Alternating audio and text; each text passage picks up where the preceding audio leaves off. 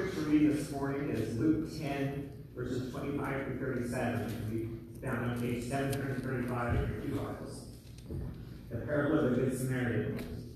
On one occasion, an expert in the law stood up to test Jesus. Teacher, he asked, "What must I do to inherit eternal life? What is written in the law? How do you read it?" He answered, "Love the Lord your God with all your heart, with all your soul, with all your strength, with all your mind, and love your neighbor as yourself." "You've answered correctly," Jesus replied. "Do this, and you will live." But he wanted to justify himself, so he asked Jesus, "And who is my neighbor?" In reply, Jesus said, "A man was going down from Jerusalem to Jericho when he fell into the hands of robbers. They stripped him of his clothes, beat him, and went away, leaving him half dead. A priest happened to be going down the same road, and when he saw the man, he passed by on the other side. So too a Levite, when he came to the place and saw him, passed by on the other side. But a Samaritan, as he traveled, came where the man was. When he saw him, he took pity on him. He went to him and bandaged his wounds, pouring on oil and wine. Then he put the man on his own donkey, took him to an inn, and took care of him. The next day he took out 2 silver coins and gave them to the innkeeper. 'Look after it,' he said, 'and when I return, I will reimburse you for any extra expense you may have.' Which of these 3 do you think was a neighbor to the man who fell into the hands of robbers?" The expert in the law replied, "The one who had mercy on him." Jesus told him, "Go and do likewise."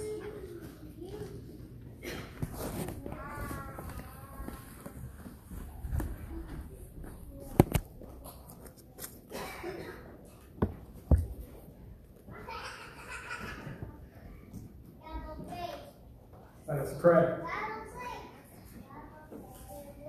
May these words today be your words, O Lord. May our hearts and minds be open to hear what you have to say to us, that we may be better followers of your Son, Jesus, in whose name we pray. Amen.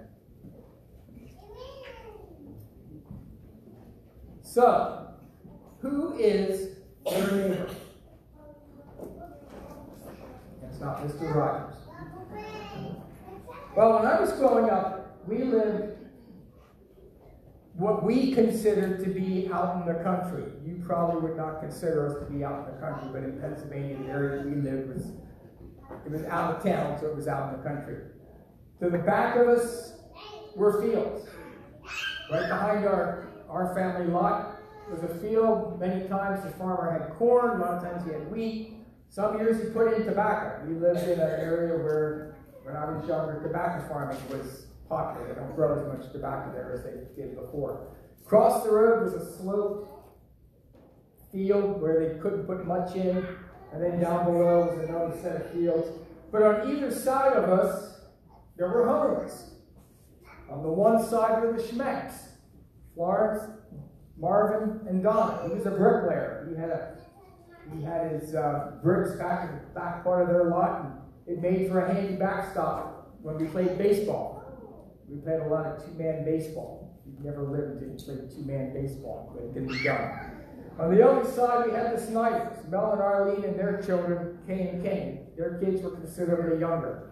The neighbor, Donna, she was the same age as my younger brother, so we played a lot with her, but we also played with the kids next door, the younger ones. And I would say, they thought we were good neighbors, and we were good neighbors to them, and everybody got along, and everything was fine. Now we're here, and if you say, well, who are your neighbors here? Well, it's a little bit more difficult, because on one side we have the church. Not too many people live here during the week. Of course, we have Tim Myers and his family across the street, and now Tim's daughter lives on the other side across the street from us, where Todd and Candy Gould used to live. Of course, Mary Jane's just down the street, and Don and Donna are down the street. But I like to say we have some of the quietest neighbors that anybody could ever have, because we've got the cemetery. and they are great neighbors down there. I mean, you never hear a peep out of them. There's no rowdy parties, or not anybody else has rowdy parties, but there's never anything going on. Although sometimes I think at night there must be something going on, because the dogs are outside and they're barking down that way all the time. So I don't know if they're barking at the lights, or if they're barking at the deer or squirrels, or what they're barking at. I hope it's only the lights, the deers, the squirrels, rabbits, and stuff like that, nothing else. But what is a neighbor? Well, it's been said that one cannot define a person's neighbor. A person can only be a neighbor. And somebody else said, your neighbor is anyone whose need you see, whose need you are able to meet. A neighbor is someone who says, what is mine is God, and what is God's belong to my neighbor, because my neighbor belongs to God. So it goes a little bit more, a little bit beyond just living adjacent to somebody. Well, in our gospel reading this morning, Jesus is asked, who is my neighbor? And Jesus didn't give a simple answer. Jesus very seldom gave a simple answer to questions. He didn't say it's the person who lives next door or across the street or something like that. No, Jesus in his own special way tells a parable about being a neighbor. We've heard the parable. I'm not going to go through it in depth. But consider the three main characters in this parable, other than the man who was beaten and robbed.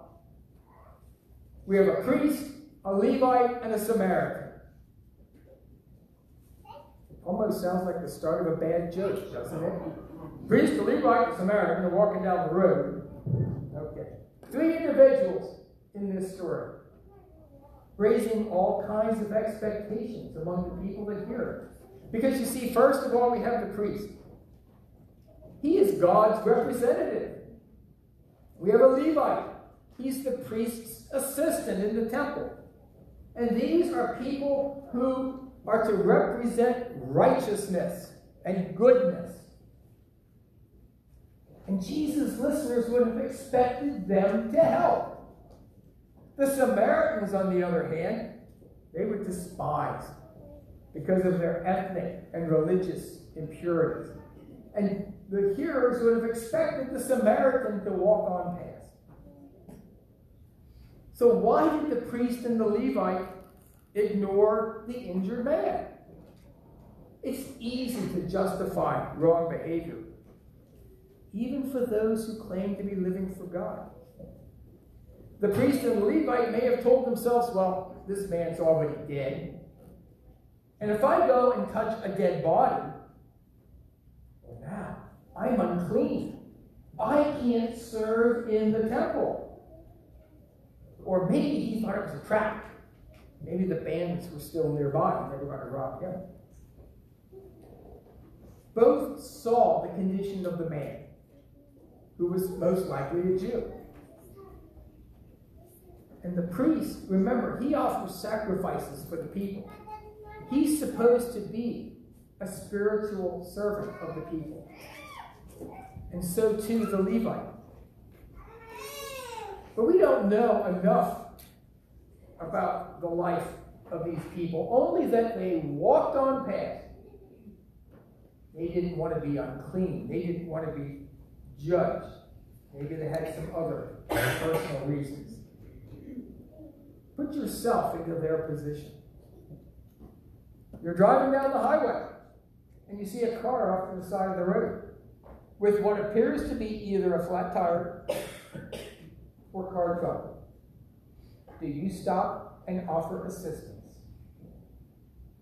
And I would venture to say, no, you don't. And why don't you stop? Well, maybe you're in a hurry to get to where you're going. Maybe you're in the wrong lane and you can't get over in a timely fashion. In today's world, you may be concerned that the person could be a carjacker. You pull over to help, and they rob you and steal your car. Maybe you figure everybody carries a cell phone nowadays. If the person's in trouble, they've probably already called 911. The state police are on their way. They've called AAA. AAA is going to come and change their tire, what have you. No matter what, we don't stop, do we? And is that right? Is that the neighborly thing to do? I brought this up to the people in the Bible study. We talked about this parable this past Thursday at the Senior Citizens Bible Study. And everybody, to a person, basically said the same thing. Today, no, I wouldn't stop. 20 years ago, 30 years ago, I would have stopped. Different time. Not to mention the fact that 20, 30 years ago, people didn't carry cell phones. But they would have stopped and rendered aid. So consider the Samaritan now. He didn't let race come into practice. He didn't let the condition of the man impact his decision to stop and help. He let go of all the past hurts. He didn't allow cultural context to come into play. He stopped because he felt it was God's desire for him to help this person. And loving our neighbor involves caring for those in need, anyone who crosses our path. Certainly our friends, but most importantly, those who we may like the least. Those that we like the least are probably those who need our assistance the most. There's another thought that I came across as I was looking over this parable and doing some reading. Origen of Alexandria was an early Christian theologian and scholar. He gives this interpretation. Some of you may have heard this, and if I did, I don't remember it, so this might be new. It kind of analyzes the characters in the parable. The man who's walking first represents Adam, the representative of all of us, sinful humanity. Jerusalem is the paradise that he's going to, and Jericho that he's coming from is the whole world. So he's leaving the world, striving to go to paradise. Just like all of us, we're striving to get to heaven.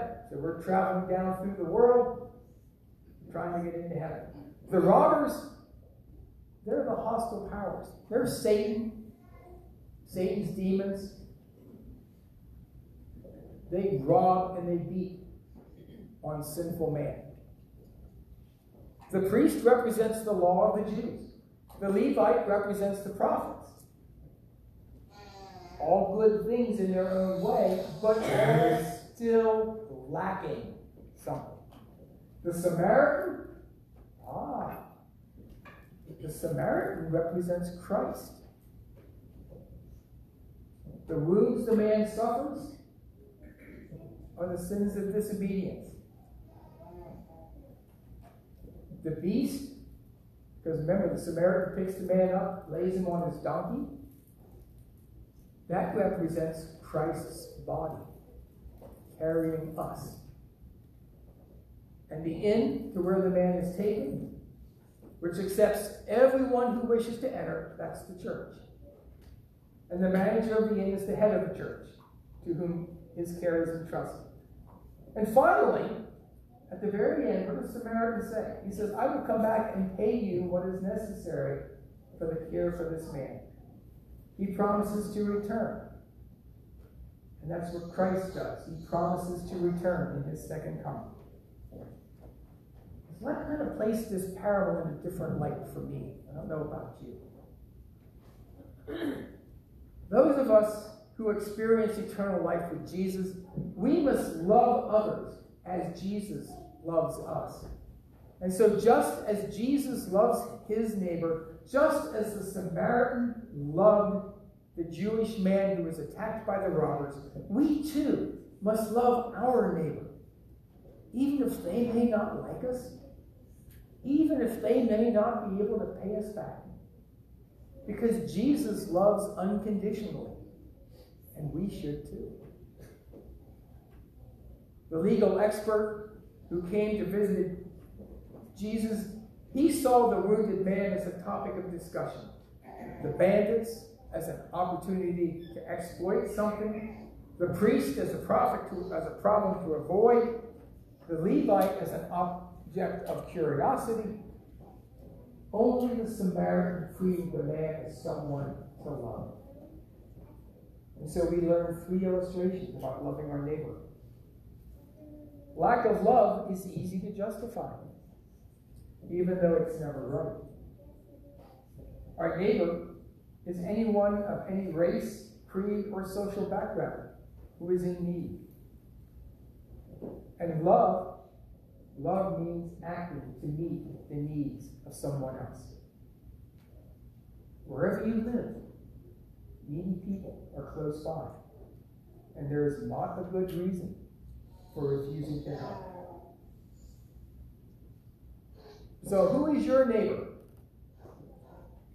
Maybe a better question would be, am I a neighbor? Think about that and discover it for yourself. Let us pray. Father God, your word teaches that you are love. Please fill me and cause me to exhibit who is love to the world. Let me love to the glory of your holy name. We pray in Jesus' name. Amen. Our closing hymn in the red hymnal is number 429. Please stand if you are able.